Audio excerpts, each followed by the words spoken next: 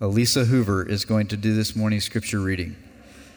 But not just yet, because we have to say a word about the scripture text that she's going to read. She's going to read for us from Romans chapter 13.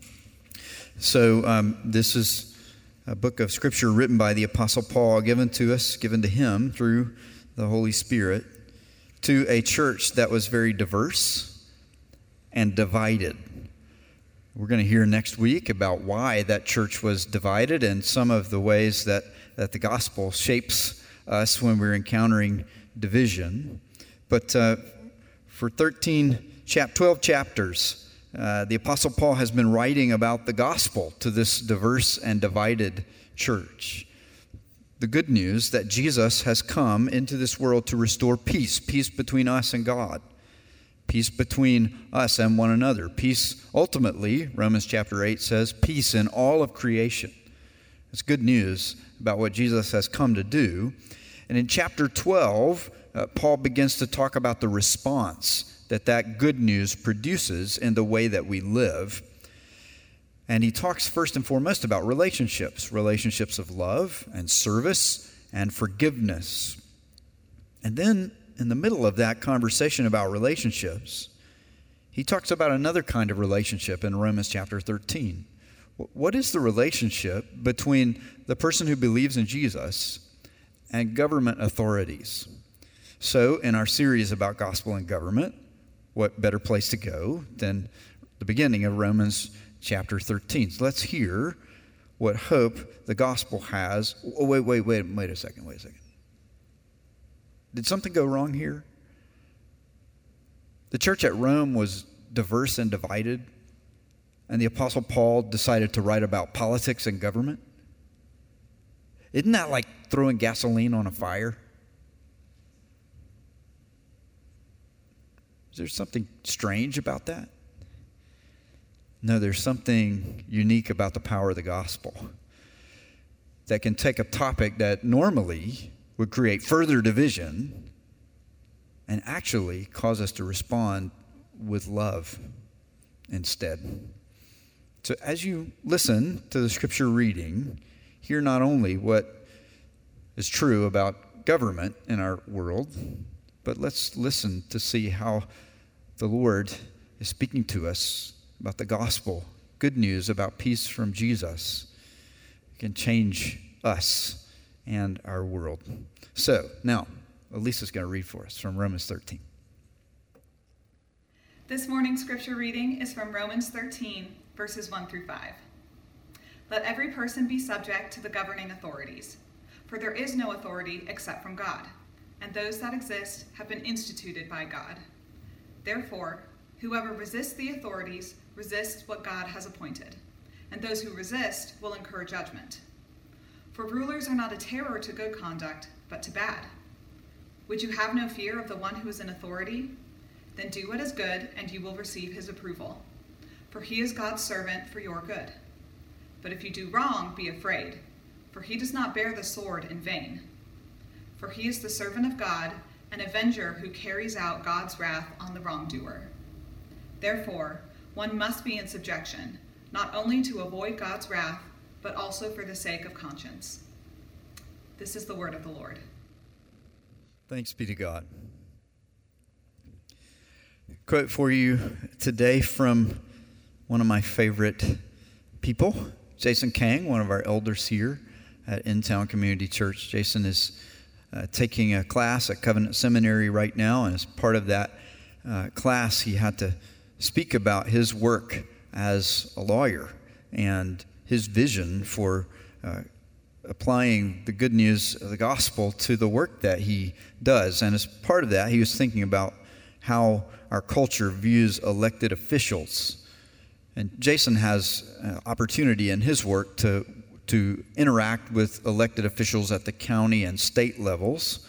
But what he says is true at every level, that we tend to take extreme views of elected officials.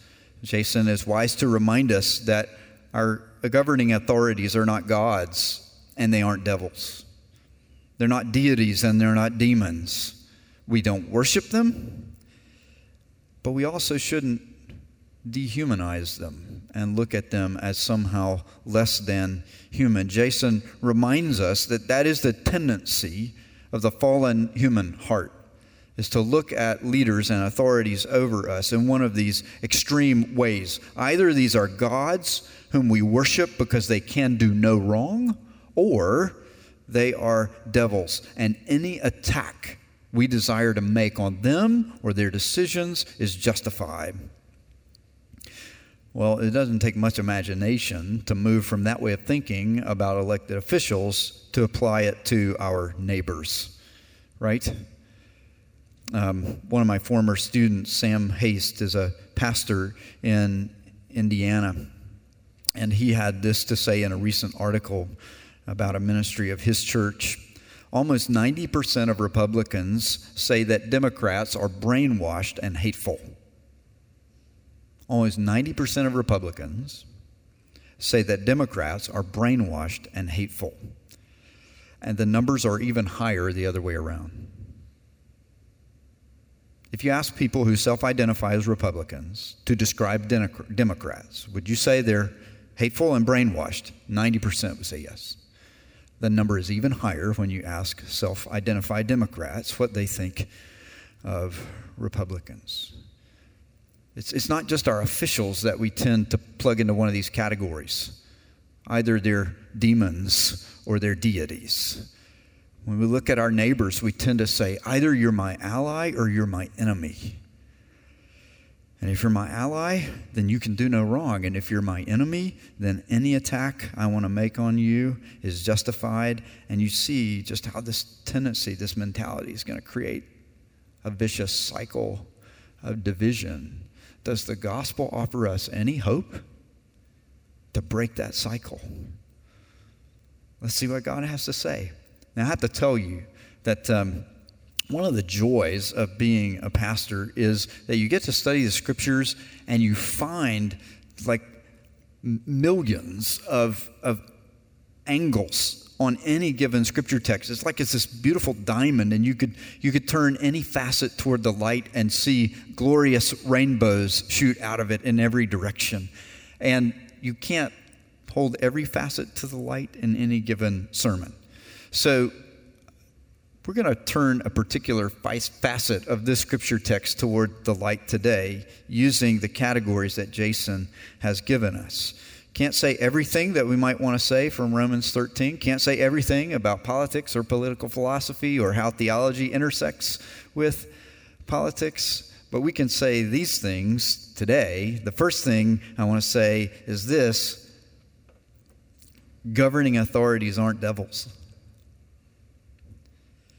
Right? That it's not right for those who believe in Jesus to lean into thinking about politics and government with an attitude that says any attack I want to make is justified because you are my enemy and the enemy of my God. Listen to what the scriptures say. This is not just the authority of the Apostle Paul. Right? This is given to a spokesman of Jesus by the Holy Spirit to say to us, be subject to governing authorities. That is said in verse 1. It's repeated again toward the end of our text. Verse 5, one must be in subjection. Now, if governing authorities were devils, then the Holy Spirit would be saying to us, run away, resist, don't have anything to do with this. If they tell you one thing, do the opposite. Did you ever play that game when you were a kid? I used to sometimes. I didn't know much about God. I didn't know much about spiritual stuff, but I kind of played this fun game like, what if the devil was in charge of the world and he told you to do something? That would mean doing something good is disobeying what he says, right? If the devil was in charge and he said jump, then you shouldn't jump because it would be bad to do what he says. Well, here's the Holy Spirit saying, government authorities aren't like that. Don't do the opposite of what they say, because they are God's agent in this world. Now, verse 4 uses the word servant in the ESV translation. The governing authority is God's servant for your good. The word translated servant there sounds like a metaphor, like, sort of God has a household and the government officials are his servants. This is not a metaphor. There's no other household metaphor language anywhere here. This word should be translated agent in this context. Governments are established as God's agents to do what God desires to be done in this world. Now, let me take a moment and say,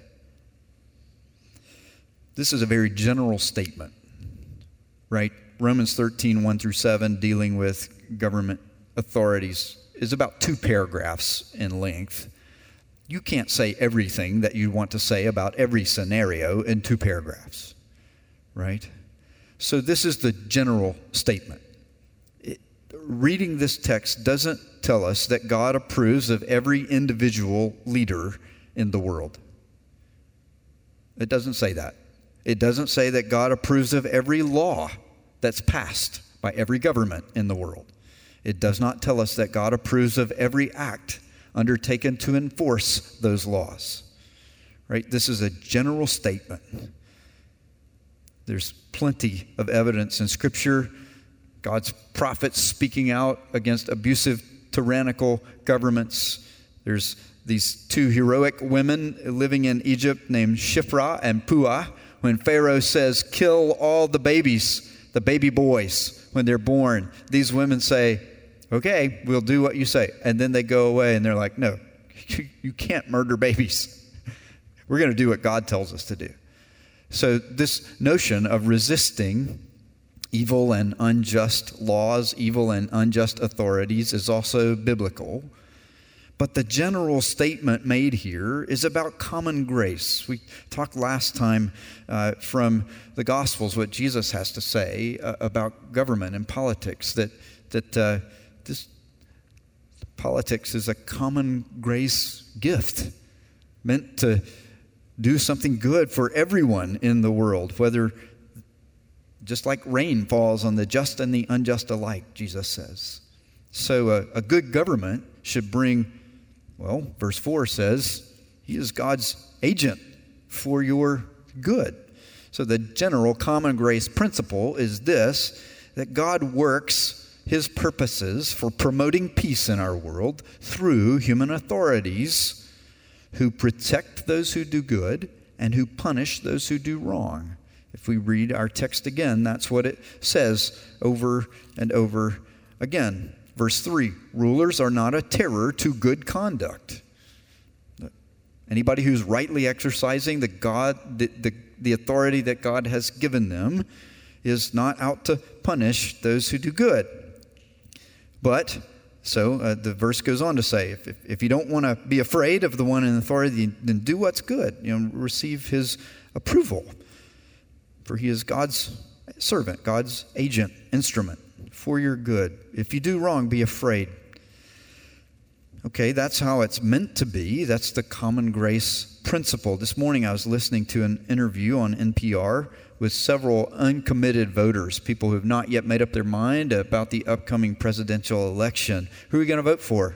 Not quite sure. Leaning this direction, but here are the reasons why I'm really not comfortable casting my vote that way. If I go the other way, I've got big problems that way too. I'm still on the fence. I don't quite know what to do. These were young people in their 20s and 30s scattered across the U.S., 4 different kind of representative, undecided voters. And one of them said, I really just want a lawful, peaceful life. If we could unpack that statement, right? I want to live in a place where the laws are just, and I want to live in a place where there's peace. And this was from a person who lives in San Francisco, an African-American voter who's as yet undecided about how they're going to vote in the upcoming election. That's a great brief summary of what God is saying to us here in Romans 13. Everybody wants a lawful, peaceful life, a place to live, peace. And a place where you don't have to constantly be afraid of being punished for no good reason. That's what people want, and so God gives us that gift. Right? That's what our text is telling us, that this is God's idea, that there would be a lawful, peaceful life for those who desire it. And so he establishes this concept of government authority. Now, every government authority on earth is led by human beings who are imperfect. And so the reality is that sometimes these purposes are reversed. And sometimes government authorities punish those who do good, punish those who are innocent. And sometimes government authorities approve of those who are doing evil. It should not be that way.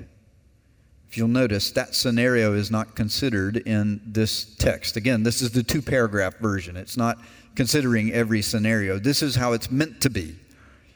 When human rulers, according to this common grace principle, are getting it right, then, under God, they would protect those who do good, those who are innocent, and they would punish those who are trying to harm those who are innocent. They would punish the evildoer, but sometimes, as we know all too well in our world, those get reversed.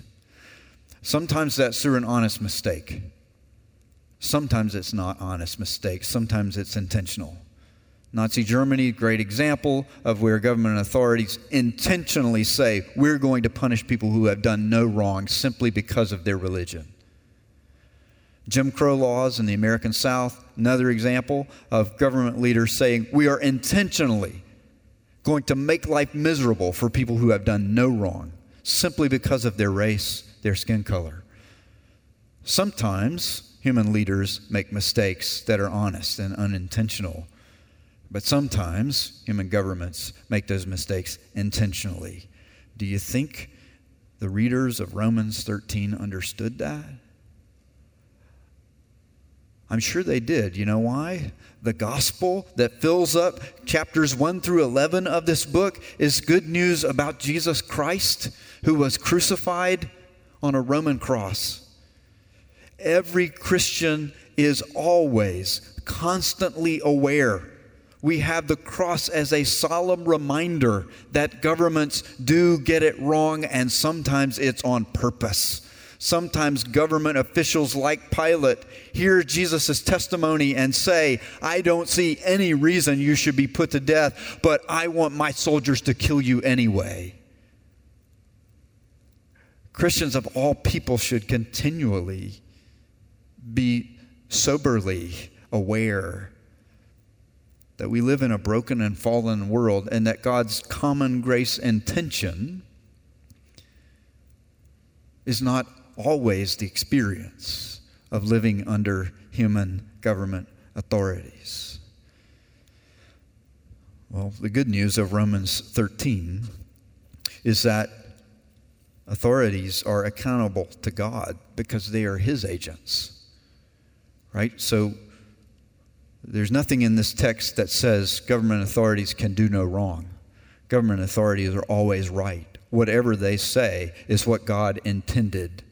No, it goes the other way around. They're accountable to God.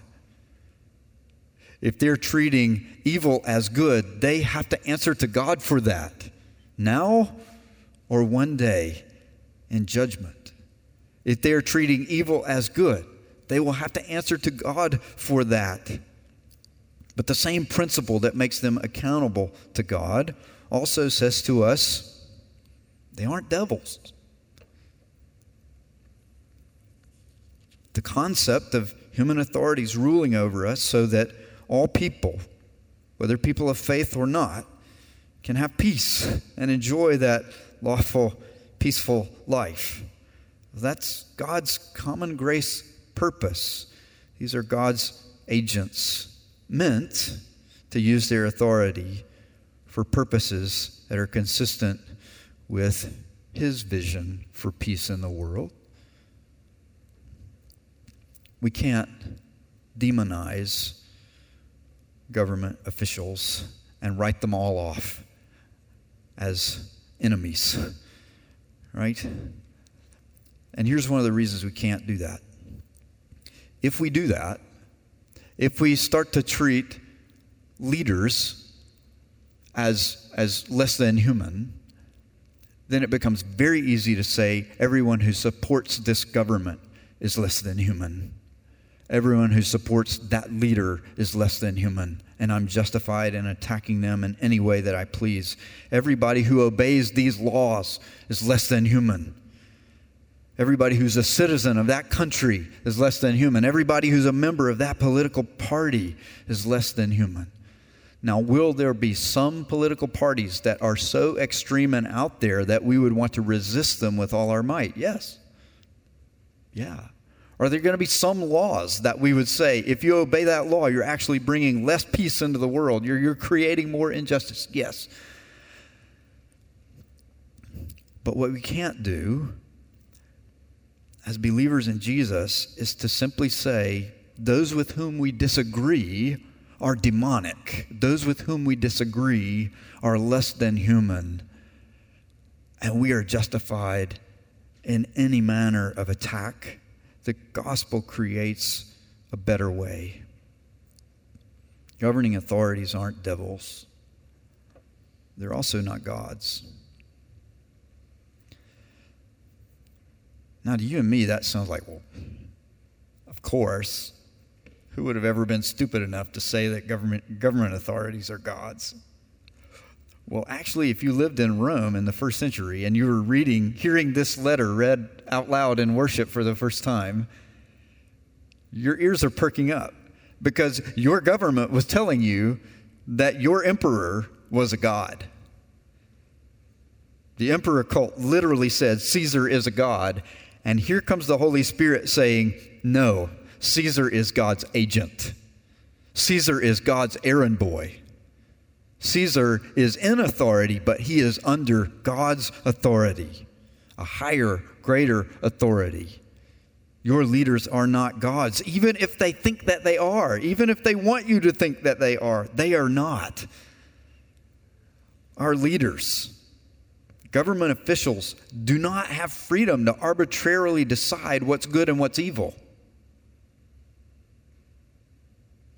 They don't have freedom to arbitrarily decide whose life should be happy and whose life should be miserable. They don't have that freedom. They aren't gods.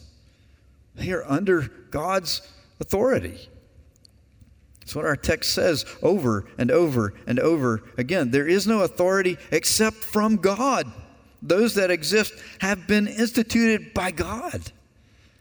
That doesn't mean they have a license to do whatever they please. It means just the opposite. It means they are answerable to God. There's another common grace principle here. Human authorities know enough of God's moral standards to rule wisely and well.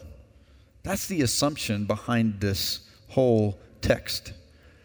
That, hey, if an apostle of Jesus is going to tell you that government authorities were put in place by God in order to establish peace, justice, then the assumption is that they can know enough of what is really peace and what is really justice to help lead their citizens in that direction.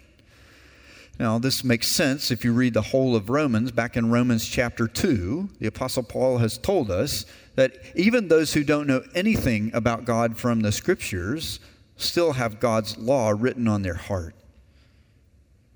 So that Paul can say, even about a Caesar who thinks he's a god, he knows enough of God's real moral standards to know the difference between good and evil.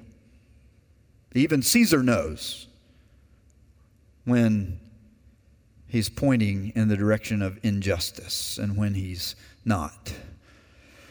So, by God's common grace, we understand that even government officials that we may think are so corrupt and so far gone that they could never do any good, well, in their conscience, they still know what's good and what's evil.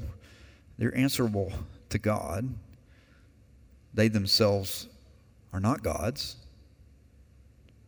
One of the ways we know that is if we start reading at the other end, look at the first few verses of the book of Romans. The first 7 verses of this book mention 7 times that Jesus is the supreme king. 4 times in those first 7 verses, Jesus is called the Lord. 2 times, no, I got it wrong. He's referred to as Christ. 2 times he's called the Lord, and 1 time he's called the Son of David, the great king of Israel. 7 times, Jesus is the supreme king. He is the only one who has ever come to this earth who is a God. So your government leaders are not gods. Don't worship them. Don't treat them as though they can do no wrong. And this is where Romans 13 intersects with the way politics is done in our world right now today. Because here is how most of our political parties work right now. A British ethicist named James Mumford talks about what he calls package deal ethics. If you recently read Tim Keller's article in the New York Times about how Christians fit into a 2-party political system, and his answer is Christians don't fit into that system, he mentioned James Mumford and this concept of package deal ethics that essentially says we're creating a platform of positions and you have to endorse all of them as right. In other words, the party can do no wrong. If you agree with us at one point, you better agree with us at every point. If you agree with us on this issue, then you better say we're right on every issue. That the kind of thinking that's forcing is, well, this party can do no wrong.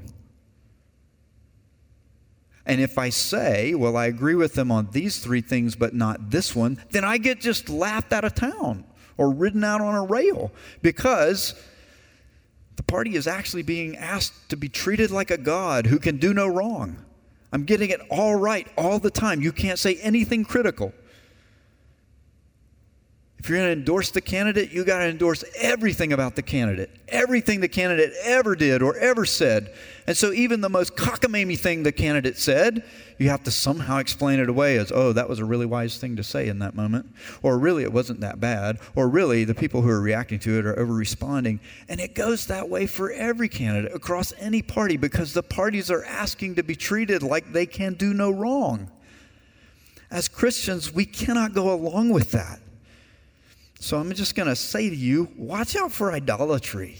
Watch out for those who ask you to wrap up your identity in your vote.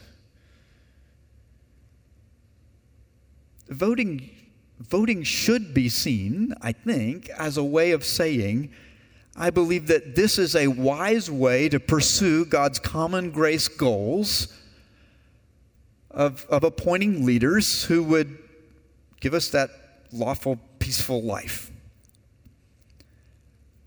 Voting now seems to be becoming something different. It's a way of me saying everything I am, everything I value. It's a way of me wrapping up all of my passions into one act. And for a Christian, that becomes very dangerous because it sounds a bit like we're being asked to declare which God we belong to. When you go in and press the button, it used to be pulling a lever, right? Or poking a Chad. And now with electronic voting, it tends to become tapping a screen, not nearly as dramatic as pulling the lever. But when you pull the lever, when you press the Chad, when you hit the button, you're saying which God you belong to. You're saying everybody who cast their vote the same way as me, they're my allies. And everybody who didn't, they're my enemies. And the party I'm voting for, they can do no wrong. We worship the same God. And as Christians, we have a totally different approach. We're saying, wait a minute. When I was baptized, that was Jesus voting for me. That was him pulling the lever and saying, you belong to me. And I belong to you. And that's your identity. And when you vote, be responsible about it. and let Scripture inform you and do what you think is going to move by God's common grace this world in the direction of peace and justice?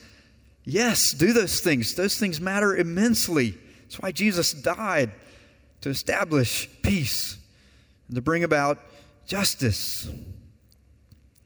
But it's never your identity. So even if you get it wrong and 12 months later you regret voting the way you did, it doesn't crush your soul. It's not your identity. It's serious, sobering. But there's a third way for believers in Jesus. The gospel creates a third way. The gospel allows us to honor government authorities. That's verse 7 of chapter 13. Honor. Give honor to whom honor is due. Even authorities that don't share my faith as a believer in Jesus, I can give them honor if it is due. Love neighbors who may not share my faith, may not share my values, may not share my politics. Chapter 13 goes on to talk about loving neighbors and said love does no wrong to its neighbor. The gospel creates a way for us to embrace fellow Christians who do share my faith. They do share our values because we belong to Jesus. But they still may not share all of our political judgments. And we can embrace and love one another. How does the gospel do that? Rather than creating this world in which we've divided everybody up into deities or demons and allies or enemies, instead we learn to embrace people that may not think the same in the way that we do about all things political. The gospel does that by turning our focus away from the perfections of human beings. We're not counting on some human group or leader to get things just right and to have it all figured out. We're turning our gaze away from human perfections and toward the perfections of Christ. And we're turning our focus away from human failings. And we're saying, you know what? Christ came to redeem people who are failures. Failures at morality, failures at spirituality, failures at honoring God. And Jesus came to do something about that. So our focus doesn't become, let me point out everything that's wrong with this person, this candidate, this party. We turn our focus to Christ. And we say, you know what Christ came to do? He came to supply the kind of perfection that no human authority ever can. So I'm not waiting for the perfect candidate or party or policy to come along because I know perfection is already secured in Christ. I take those issues seriously. I really want peace. I really want justice. God's common grace is a big deal. But it's not the biggest deal. It's not the perfect deal. Jesus came to supply perfection. Jesus came to redeem us from our failures. We fail by following leaders when we shouldn't. And we fail by resisting leaders when we should follow them. We fail in both of those ways. Sometimes by rebellion, sometimes by complacency. And Jesus came to redeem us from all of that. So I do not have to make the case to you that I've always gotten it right politically. That all of my views are perfect. I'm free now to say, you know what? If everything about me was perfect, Jesus wouldn't have had to come. Romans could be 5 verses long. There is no Jesus, therefore obey Caesar. Really short book of the Bible. But there had to be a Jesus because there was a me in the world. And there's enough wickedness in me to destroy this whole planet.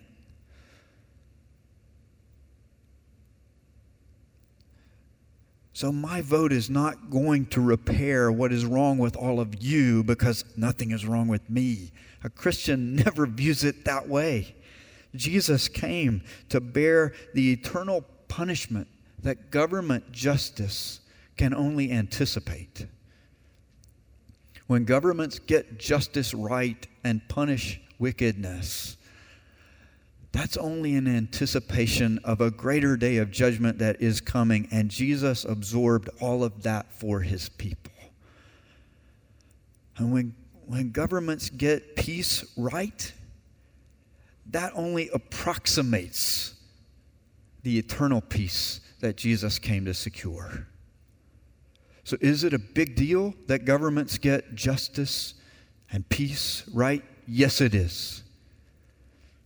But in the end, Jesus has secured something greater, and he came to do it all, as Tim Keller says, not with a sword, but with nails in his hands. If you read that article about how Christians fit into the two-party system, you remember the answer is we don't. That historic Christian positions on social issues don't line up, Keller's words, with contemporary political alignments. He gives some examples. He says, hey, Christians should be committed to racial justice and to the poor. And that sounds like a liberal, left-leaning kind of view. But at the same time, Christians should be committed to a view of sexuality and views with respect to human life and abortion. That seem very right-leaning and conservative. And we don't fit in the paradigm that puts those two at odds with each other. So what do? Follow Jesus. Follow Jesus. And Keller says, think of how he rescued us, not with a sword, but with nails in his hands. And so we say to one another, we say to our neighbors, I'm not going to treat you like a god, because the nails in Jesus' hands remind me he is the only one worthy of my worship. We say to one another, we say to our neighbors, I'm not going to treat you like a demon. I'm not going to treat you like less than human, even if you disagree with me, because the nails in Jesus' hands remind me that I am a sinner and that Jesus came to redeem sinners. That should create a humility in me that would never look down on somebody else as less than human. And we say to one another, and we say to our neighbors,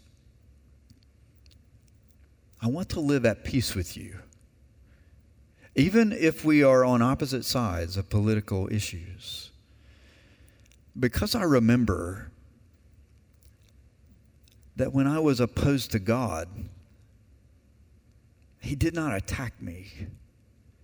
He sent his Son to make peace with me. Jesus came to do all of this work, not with a sword, but with nails in his hands. That's what changes us. So that instead of being gasoline thrown on a fire, these words about God's common grace actually bring us to a place of healing and love. Let's pray together. Lord Jesus, we still have many questions. Everybody in the room wants to say, but. Even me. I probably disagree with several of the things I said this morning. Seriously, Jesus, we need your wisdom.